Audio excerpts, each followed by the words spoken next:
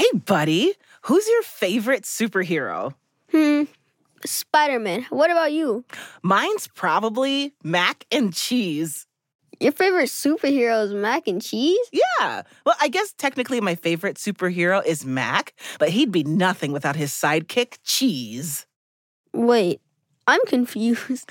What's not to love about mac and cheese? Ooey gooey, buttery noodles smothered with cheese. I like it baked. I like it from the stove. I even like it from the box. When I'm hungry and just craving some comfort food, nothing's better. I mean, I love mac and cheese too, but it's a food, not a superhero. A superhero and a sidekick? Mac and cheese are on the Thanksgiving table to remind us to be thankful. They're comfort food when we're feeling sad, and they've been there for us for a very long time. For hundreds of years, mac and cheese have filled us up when we want to impress people with a fancy meal or when we need something quick and affordable. I don't know, Joy. Sounds like dinner to me. Not all superheroes wear capes, buddy. Some wear aprons.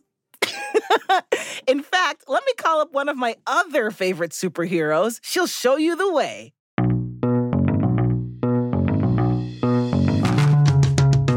Hello, and welcome to Forever Ago from APM Studios. I'm Joy Dolo, and I'm here today with Buddy. And today, Joy is telling me all about her favorite superheroes, mac and cheese.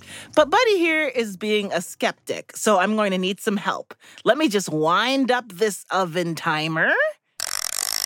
That should do it. She'll be here any second. Who will be here any second?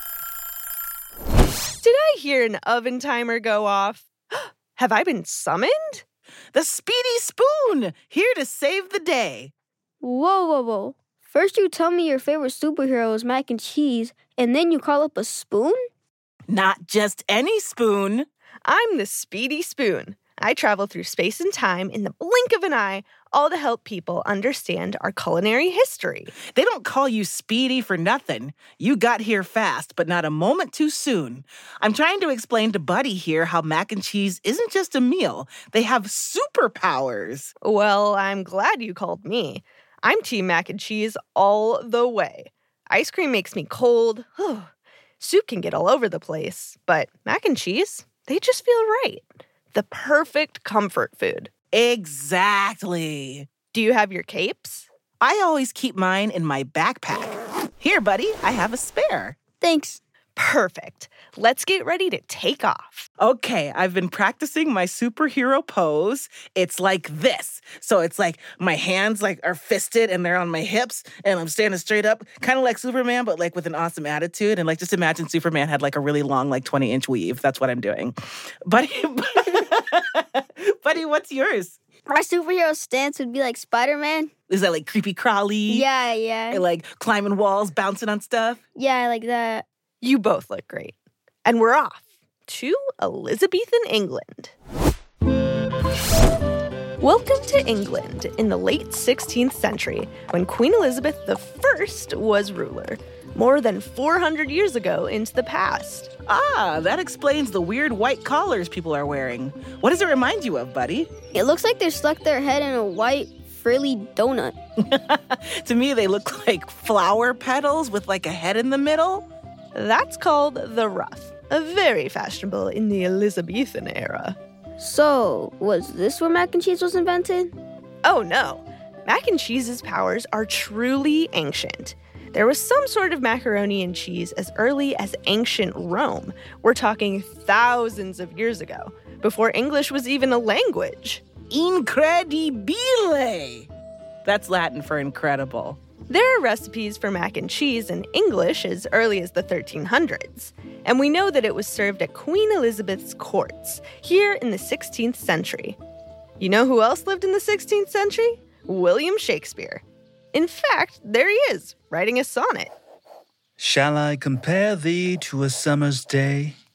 Thou art more lovely and more cheesy. Macaroni is so good, but making it is not so easy. Huh. I've never heard that one before.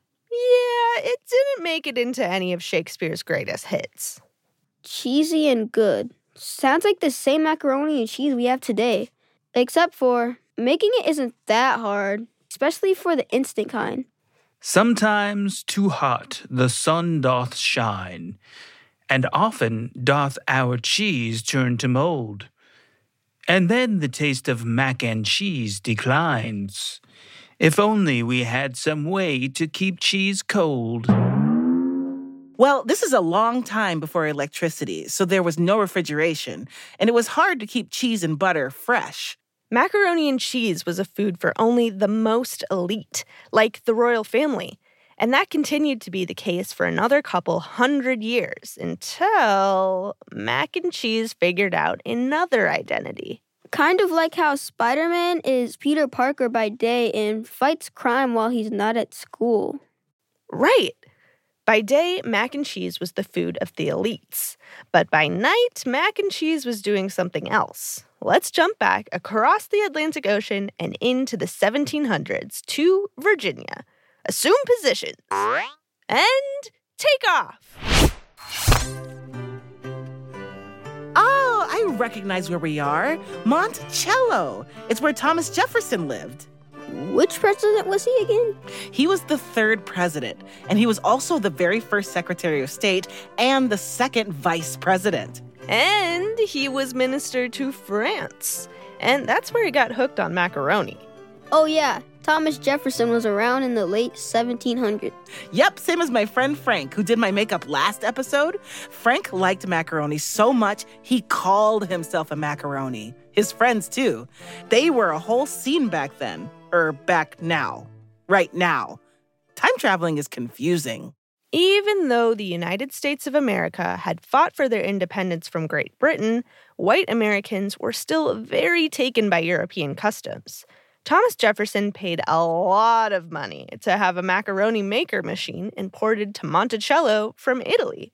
Which is pretty wild because Thomas Jefferson also has hundreds of enslaved people working for him. And he doesn't pay us anything. We're forced to work here. This is James Hemings. I'm Thomas Jefferson's chef. James learned how to make macaroni and cheese in France. Oui, c'est vrai. Mr. Jefferson wants the fanciest European cooking, so he sent me to the finest French culinary school.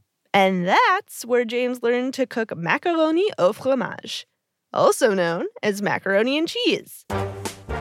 Among other things, I can make creme brulee, I can make ice cream, and yes, I can make macaroni and cheese. Dinners at Monticello were infamous. Yes, Mr. Jefferson takes a lot of care into his dinner parties. He has important people who are creating the rules for how this country will work, and he's always trying to impress. In addition to meals served with a spoon, like ice cream, Thomas Jefferson also served other European delicacies, like waffles from the Netherlands. There aren't waffles on the menu today, though. Today is all about macaroni and cheese. Oh, a total crowd pleaser. Well, not everyone here in Virginia likes it. Wow, someone who doesn't like mac and cheese? I never thought I'd see the day. What is this tube-shaped stuff? Onions? That's a mac hater right there. How does someone confuse macaroni with onions? They taste totally different. Remember, a lot of people in this new country had never seen pasta before, whether it's shaped like an elbow, like macaroni, or long, like spaghetti. This stuff will never catch on. Blech! Serve me something that will always be popular, like roast passenger pigeon. Now that's a meal for the ages. It's interesting that macaroni and cheese used to be food for fancy people, eaten only on very special occasions, like dinner with the president. Now, everyone eats it. Yeah, and I know it's a big part of African American culture. In my family, no holiday meal is complete without it. What about you? What about your family, buddy? Do you have any memories around macaroni and cheese? In Thanksgiving, my mom will make really good mac and cheese. And my grandma on my dad's side also makes really good mac and cheese. It's like all the grandmas and all the moms makes really good mac and cheese. Yeah. Is it baked or is it like in the stovetop? I think, it's baked. Oh, so it goes in the oven. Yeah. So does it have that crispy stuff on the top? Yeah, it has that crispy stuff on the top, yeah. Oh, that's my favorite. This is where mac and cheese's second identity comes in. Thomas Jefferson knew it was a food of the elite, but enslaved people liked to eat it too. We're not sure how it shifted from places like the kitchen of Monticello to being an important part of soul food, but there's a theory. It goes like this. Most of our ancestors were kidnapped and forcibly brought here from West Africa. And there's not really a dish like mac and cheese there. But a lot of times, enslaved people will eat the remnants of the same pot as the rich slave-owning people we're forced to work for. At some point, an enslaved chef like James must have tried mac and cheese and thought, this is pretty good. So, while mac and cheese was still known as a food of the elite, it also became associated with Black people in the American South. It was most likely Black chefs like James who really made mac and cheese a signature American dish. And it's still an important part of soul food or food traditions associated with Black culture to this day. You know, I'm getting pretty hungry. I wouldn't mind eating some mac and cheese. I can make some for you. Oh, no. Please, let me. James, I'll use your recipe. I don't usually let the cutlery do the cooking, but then again, I don't usually talk to spoons either. So what the heck? Let's see how it goes. Voila. Here you go, Joy. And here you go, buddy. And James, what do you think? I'm impressed. That's interesting. Most of the mac and cheese I eat is golden colored, but this is white. A lot of mac and cheese is made with cheddar, which is yellow or orange. But cheddar wasn't yet that popular in the United States. Or at least it's supposed to look like it's made with cheddar, but we'll get to that later. My mac and cheese recipe is made with Parmesan. Well, even without cheddar cheese, this mac and cheese is delicious. Great recipe, James. Merci beaucoup.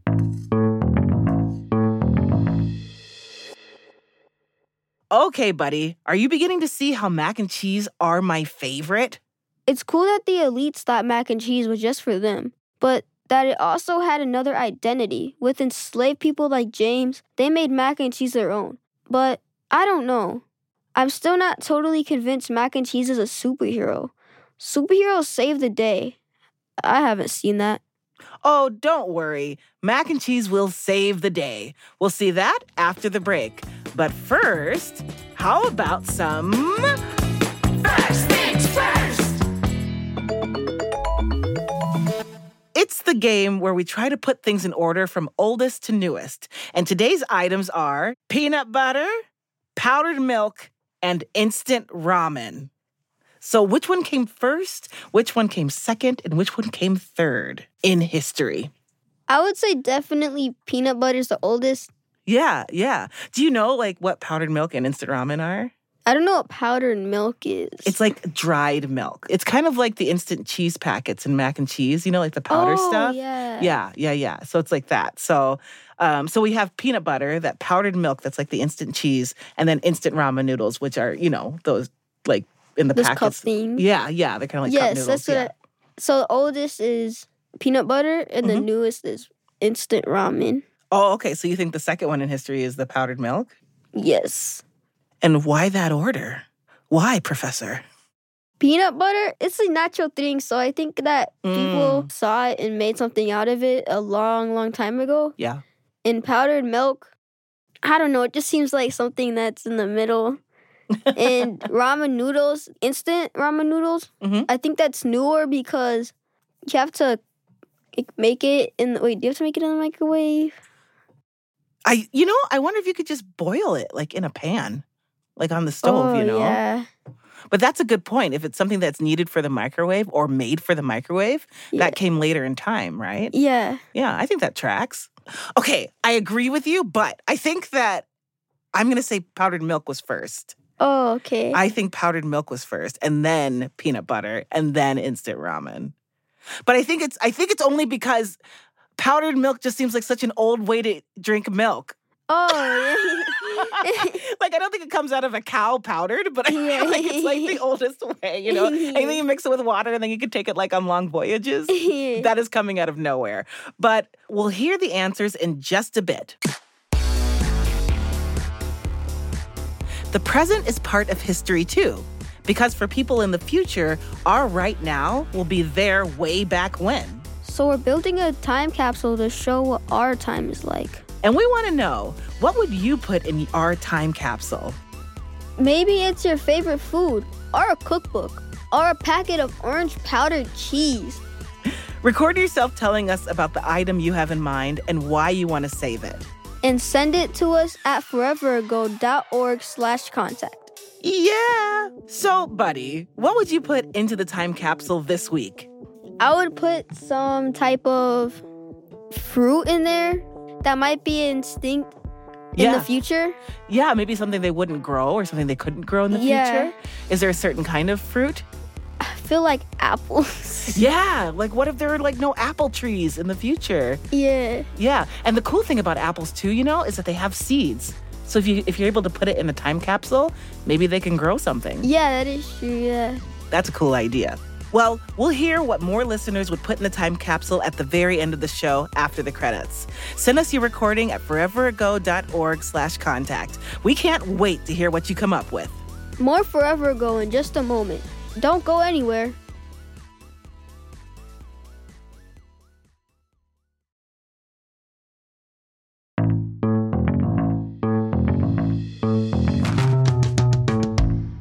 All right, buddy, let's reveal which of our first things first is actually the oldest.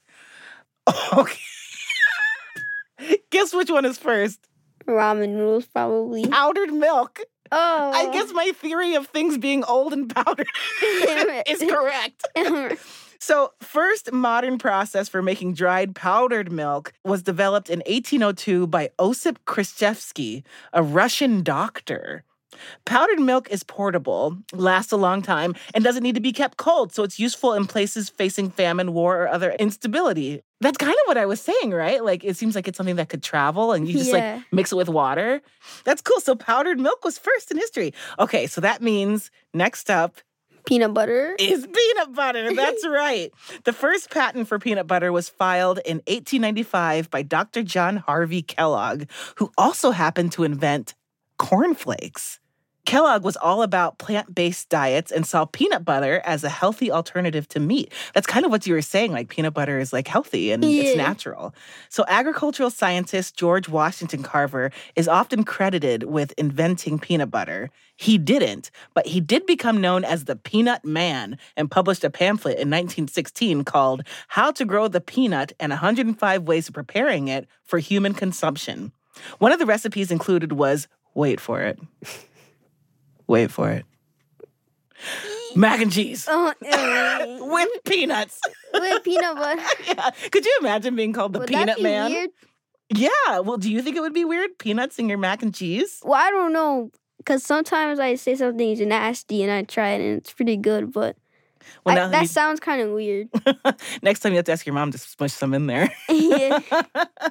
And then last but not least, of course, is instant ramen noodles. Yeah. First invented by Momofuku Ando at Nissin Foods in Japan in 1958 under the name chicken noodles.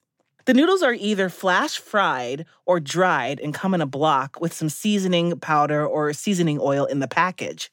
Which country consumes the most instant noodles per capita, do you think? Japan. Close. South Korea. Oh. Yeah, they're neighbors. That makes sense. I guess instant ramen noodles, we were thinking it goes quick. You can put it in the microwave, Yeah. Instant flash fry. Easy peasy. That's high technology. Good job. Thank you. Air 5.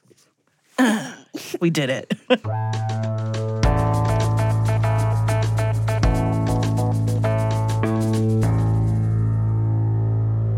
And now we're back with more Forever Ago. I'm Joy. I'm Buddy. And we're here with our pal, Speedy Spoon. Okay, Speedy Spoon, mac and cheese has been around since ancient Rome. We've been to Elizabethan England. We've been to Monticello in the early 1800s. We've seen a lot of pasta of the past. But I still don't know how mac and cheese saved the day. During the 1800s, or the 19th century, macaroni became way cheaper. You didn't need a special machine to make it, like Thomas Jefferson had at Monticello. So it was made in factories, and so most anyone could afford macaroni. And then someone named James L. Kraft started selling a kind of processed cheese that didn't go bad as easily. He made it bright orange as a throwback to cheddar. Hey, why is cheddar cheese orange anyway? Is it made with milk from orange cows? Well, the cows weren't orange, but their milk kind of was. In the 17th century, that's the century between Elizabethan England and when James Hemings studied in France, the cows in England, whose milk was making cheddar cheese, were eating a lot of beta-carotene. What's beta-carotene? Does it have something to do with carrots? It sure does. It's the nutrient that makes carrots orange. But it's in other plants too, including the plants that those English cows were munching on. And that made their milk kind of orange, or at least orange tinted. And that milk made orange cheddar cheese. Most of the time, though, the orange is added to cheese from food dye. People came to expect orangey cheddar, so farmers would add things like saffron to their cheese, even when they were skimming off the fatty cream with the orange tint that naturally gave cheddar its color. And the Crafts, the one mentioned before, they used food dye to make their cheese orange too. So Kraft started selling this processed cheese that didn't go bad. But when did it get paired up with macaroni? It seems like a salesman in St. Louis had the idea first. He tied packages of shredded cheese to bags of plain macaroni with a rubber band and sold them. But it wasn't until Kraft put it in a box that instant mac and cheese really caught on. I think we should go to where boxed mac and cheese began, to the Great Depression. The Great Depression? That sounds depressing. It's called the Great Depression because the economy was depressed, which means basically a lot of people didn't have much money. It started in 1929 after a stock market crash. People who owned stocks lost a lot of money when the stocks lost all of their value. And that affected nearly everyone, whether you owned stocks or not. Companies laid lots of people off and weren't hiring new people. So it was hard for many people to find a job and to make ends meet. Millions of people struggled with homelessness and hunger. To make things even worse, some of the states in the southern part of the Great Plains, right in the middle of the country, experienced very dry weather, and they couldn't grow crops to sell or to eat. Because the land was so dry, this time was called the Dust Bowl. Usually I like bowls, but this one meant that many families suffered from hunger and had to leave their homes in the Great Plains behind. So, I wasn't wrong. That's sad. It was sad, and it lasted until the 1940s. Right now, we just landed in the middle of the Depression, in 1937. Let's go to this movie theater and see what's playing.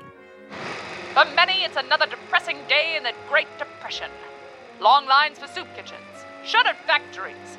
We need a hero. A meal that can keep us full without costing much. Perhaps a meal that's an incandescent orange to brighten these dark times. Who will save the day? It's onions. It's rice. No, it's mac and cheese. Mac comes in a box with his sidekick, a packet of cheese. Lunch for 4 people for a mere 19 cents. Thank you, mac and cheese. You are yummy and delicious. It's the least I can do. I am a superhero after all. Buddy, did you see that? I told you mac and cheese can save the day. Seeing them together, doesn't your heart just melt? Boxed mac and cheese was a hit. The company that marketed it first, the Crafts, sold 8.5 million boxes of the stuff in the first year. Wow. Yeah, mac and cheese helped a lot of people. And they weren't done yet. The Great Depression ended during World War II. And once again, mac and cheese saved the day. Boxed mac and cheese was an easy meal to send to soldiers on the front lines. And at home, ingredients like butter and milk were rationed for most people because they were going to soldiers fighting in the war instead. Rations means the amount you can buy in a store is limited, so people could only get small amounts of butter or milk to cook with. It's a good thing that boxed macaroni and cheese really only needs a small bit of butter. Exactly. In 1943, the Crafts sold 80 million boxes of the stuff, 10 times more than they did in the first year. Once again, it was the perfect meal for tough times. Wow, that's a lot of mac and cheese. It was a global sensation. They loved it in the US, and they possibly loved it even more in Canada. some people still consider boxed macaroni and cheese the unofficial national dish of Canada. In the United States, boxed mac and cheese had some boom years. After the war, families continued to like how quick and convenient it was. But after a few decades, boxed mac and cheese got to take it a little easier and just kick back and spend some time on the shelf. People became a little more health conscious, and processed mac and cheese was made entirely in a factory, so it became a little less popular. So, boxed mac and cheese went from being something many people thought about eating all the time to a staple you keep in the kitchen cabinet, saving it for a day when you just don't have time to make anything else. Other kinds of mac and cheese weren't retired, though. Definitely not. Like I said before, mac and cheese comes to all of my family's holiday parties. We wouldn't know what to do without him. If mac and cheese isn't on the table, might as well cancel Christmas. Okay, so this one year, here's a fun story. This one year, I was in charge of mac and cheese. Christmas was happening at my place, so I was so nervous about it. I got all of the ingredients way ahead of time to make sure I had everything. And I made the mac and cheese, and it's a half hour before people are supposed to come over. And I pull the mac and cheese out of the oven. My mouth is watering. And I taste it, and it's sweet. It's creamy, cheesy noodles, but it tastes like dessert. And I said, what is this? I looked at my ingredients, and I used sweet condensed milk instead of regular condensed milk, so it tasted like noodle cake. It was terrible. That's enough about me, and I can't cook. That's the moral of the story. After being thought of as just a simple food for a little while, mac and cheese went back on the menus of fancy places, as well as being a comfort food all sorts of Americans eat at home. But mac and cheese's days as superheroes weren't over. That's right. When the world hit more troubled times, our heroes were back to save the day. The year was 2020. I remember 2020. What do you remember about it? That was the year the COVID pandemic started. Remember how a lot of stores were closed for several weeks? Not grocery stores, but a lot of families didn't go to the grocery stores often because they were staying home as much as possible, so there were fewer chances to catch COVID-19. Especially at the beginning of the pandemic, before we knew very much about the virus and how it spread, we didn't have a vaccine yet. We didn't even have masks. Remember how Kraft sold 8.5 million boxes of mac and cheese in 1937? And that was a big deal. Yeah? Well, these days, they sell about 1 million boxes a day. And in the first few months of the pandemic, they sold even more than that. Sales went up by about 27%. That's 270,000 more boxes in a day. Factories had to start making more of it to keep up with demand. We could buy a few boxes of mac and cheese, and we wouldn't need to go back to the store for a while. Plus, it filled us up without a lot of ingredients. Huh. Kind of like during the Great Depression. Exactly. And also, mac and cheese is a comfort food for a reason. It comforts us to eat it. And in 2020, we needed comfort. Once again, mac and cheese saved the day. Did someone call mac? And cheese? Oh my gosh, it's mac and cheese. We're back to save lunch. Yeah, and we can stay good on the shelf for a long time, so you don't have to keep going back to the grocery store so often. Thank you for your service, mac and cheese. We are huge fans. All in a day's work. Happy to help. Oh, my oven timer's going off. There must be another culinary history emergency that I have to attend to. Joy and Buddy, it's been a pleasure. But I'm off. Goodbye, Speedy Spoon. We'll never forget you. Don't worry. I'll see you, Spoon.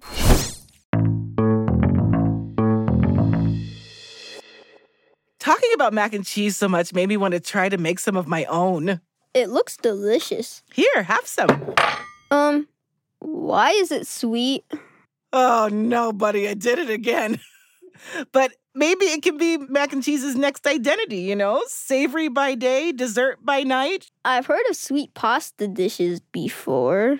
Right, like kugel. But I don't know, Joy. I think this recipe needs some work. That's okay. Mac and cheese doesn't even need any more superpowers. It already had multiple identities when Black Americans who were enslaved adopted it as a part of their culture. And then, in the Great Depression, it saved the day as a cheap meal for families who were struggling. And then again, in World War II, when ingredients were being rationed or saved so there were more for soldiers. People didn't have as much butter or cheese, but they could make mac and cheese.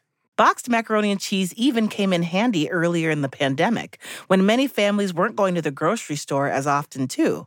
Personally, I like mac and cheese casserole made in the oven better than the boxed kind. Ooh, me too. I like it when it's all bubbly on the top. It just tastes so good.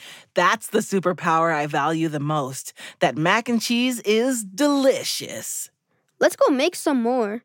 Maybe this time without sweets and condensed milk. Why you gotta come at me like that, buddy? If you say so.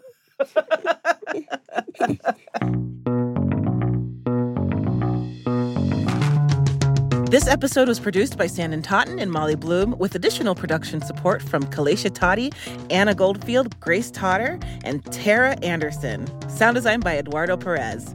Theme music by Mark Sanchez. Beth Perlman is our executive producer, voice acting by Ruby Guthrie, Justin Jackson, Andy Doucette, Rosie DuPont, Adrian Wright, and Brant Miller.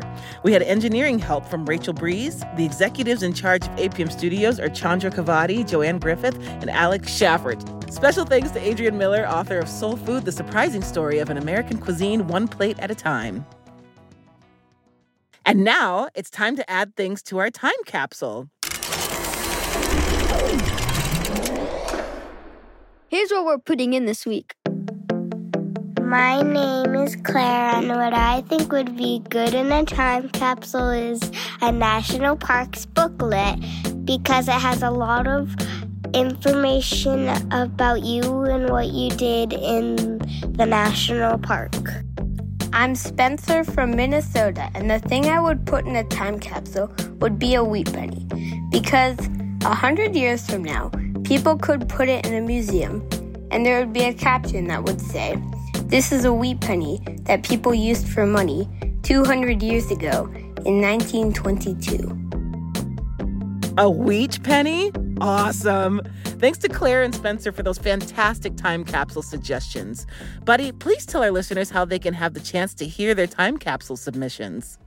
Send us your time capsule idea at foreverago.org/contact. We'll feature new answers in every episode. And as always, we'll go way back. Thanks for listening.